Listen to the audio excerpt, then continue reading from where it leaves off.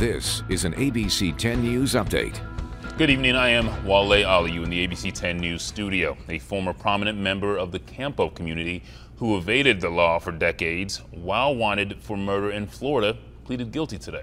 Back in June, U.S. Marshals arrested Donald Santini at his Campo home. He lived there under the name Wellman Simmons for years. He was wanted in the 1984 murder of Cynthia Wood in Florida. His trial was set to begin this month, but today he pleaded guilty to first-degree murder. He was sentenced to 50 years behind bars.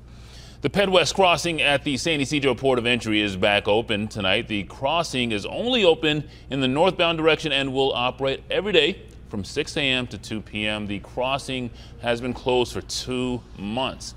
An economic blow for businesses in the area. I'm really excited, to be honest, because in the last 3 months the business has been terrible. We are having a very hard time paying all our bills, and it's even worse than when we start the coronavirus right now.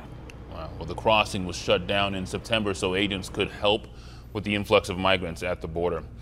The Rady Children's Hospital ice skating rink is back at Liberty Station. The rink opened today and is located in the Central Promenade at the Arts District. All funds raised will benefit the hospital's thriving cancer program. The rink will be open through January 7th. And anybody making plans to try and go this weekend, Megan's going to tell you have to watch out for a little bit of rain. A little bit of rain, that's right, coming through mostly on Saturday. So heading into tomorrow, most of tomorrow will be dry. It is going to be a bit muggy, temperatures in the 70s and 60s across the county. And by tomorrow night, we'll see a chance for a few spotty showers, and occasional showers are going to be possible through the day on Saturday. Also quite a bit cooler this weekend.